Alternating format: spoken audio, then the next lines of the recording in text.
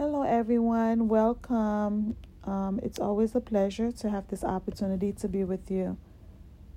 As you know, we have been discussing debts.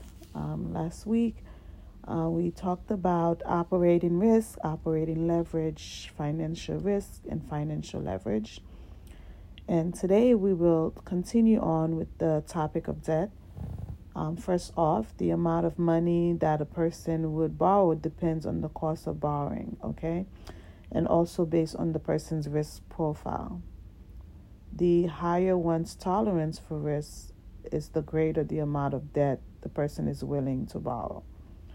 When we borrow money, we have to think about the amount of money we are borrowing, which is the principal amount, and we must also think about the interest rate. So what is the interest rate? The interest rate is the cost for money borrowed. It is important to understand the interest rate that you are being charged for what you are borrowing, right? You have to think about, is it worth it? Is the borrowing worth paying this amount of interest rate for it? You have to think about the time period also of the loan. How long will it take me to pay this loan? And is it worth it for what, based on the amount of money you're borrowing? Okay.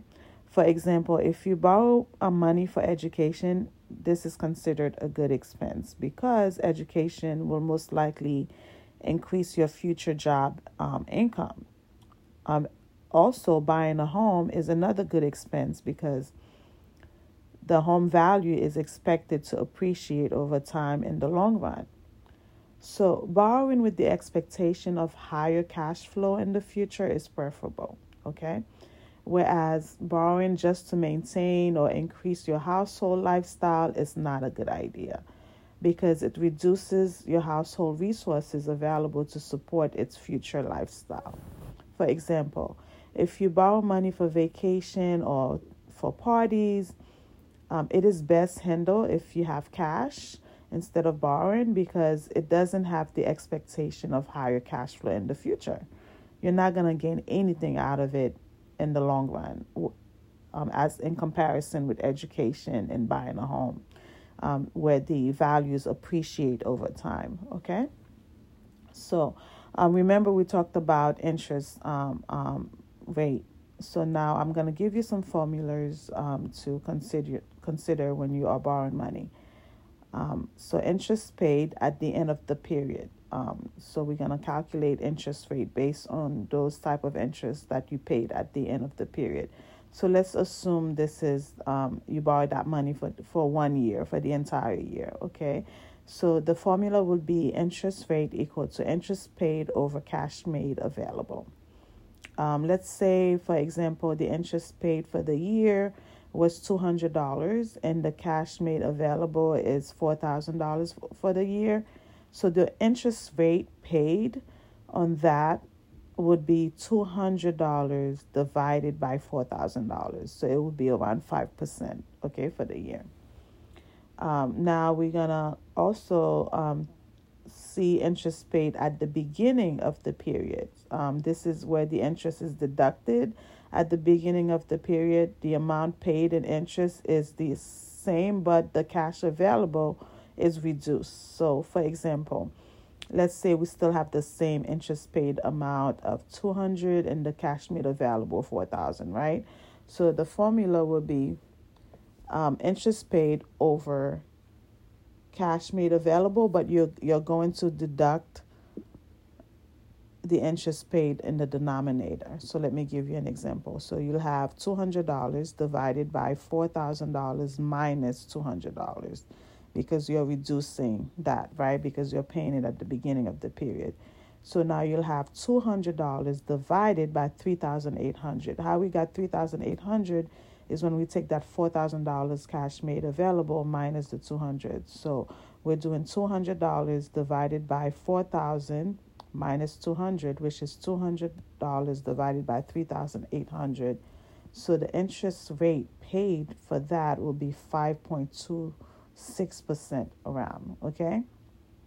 And then you could also do interest rate cost by estimating, right? Where you take the average of the cash made available at the beginning of the period and then the cash made available at the end of the period. So let me just give you an example um, um, for the average. So let's say, for example, we still have the same amount, right? We have the $200 interest paid and the cash made available, which is $4,000, right?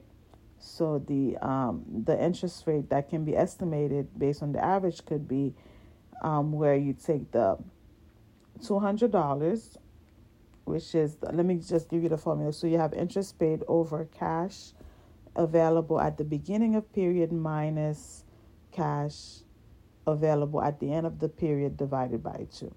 Okay, so the interest paid would be $200, right? Divided by brackets. Cash available at the beginning of the period will be the $4,000, and the cash available at the end of the period minus 0. So you still have $4,000, but you're dividing it by 2. Now the denominator is $2,000. So where you have 200 divided by 2,000, so the interest paid would be jumps up to like 10% if you want to do the cost estimate using the average.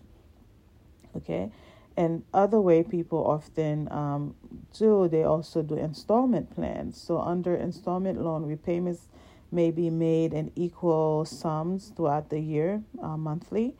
So let's use the monthly installment example. Same example where the interest paid is still $200 for the year and the cash made available is still that $4,000. So what you're going to do, so the monthly installment would be the cash made available plus the interest paid, that's in the numerator, and then you're dividing that by 12. So now you have $4,000 plus $200. That's $4,200 divided by 12. Now you have 350 monthly installment plan. Okay.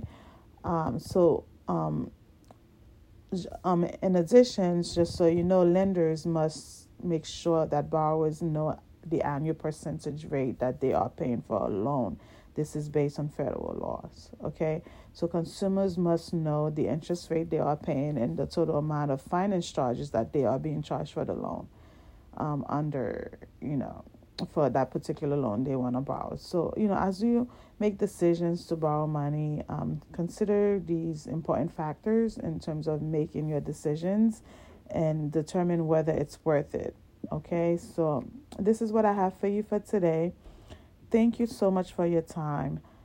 God bless. See you next time. Bye.